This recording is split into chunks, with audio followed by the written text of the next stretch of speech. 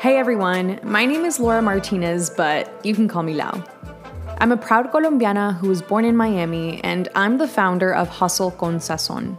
I'm also someone who has had a pretty unconventional career path so far.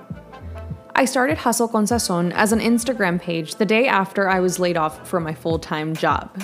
Yes, this did happen in the middle of a global pandemic. I did it as a way to express myself. I wanted to form a community of like-minded Latinas, and as the story has it, I actually ended up landing my dream job because of this page.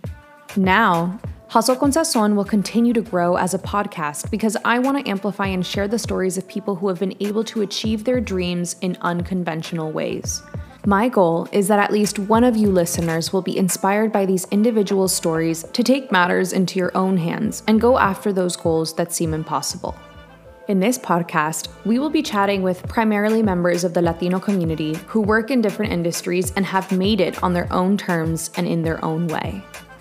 We will be talking about the good parts, the bad parts, and the unique parts of their journeys because ultimately, the most interesting and insightful stories are those that are not perfect. I invite you to come on this journey with me and hopefully learn something useful along the way. Hasta la próxima!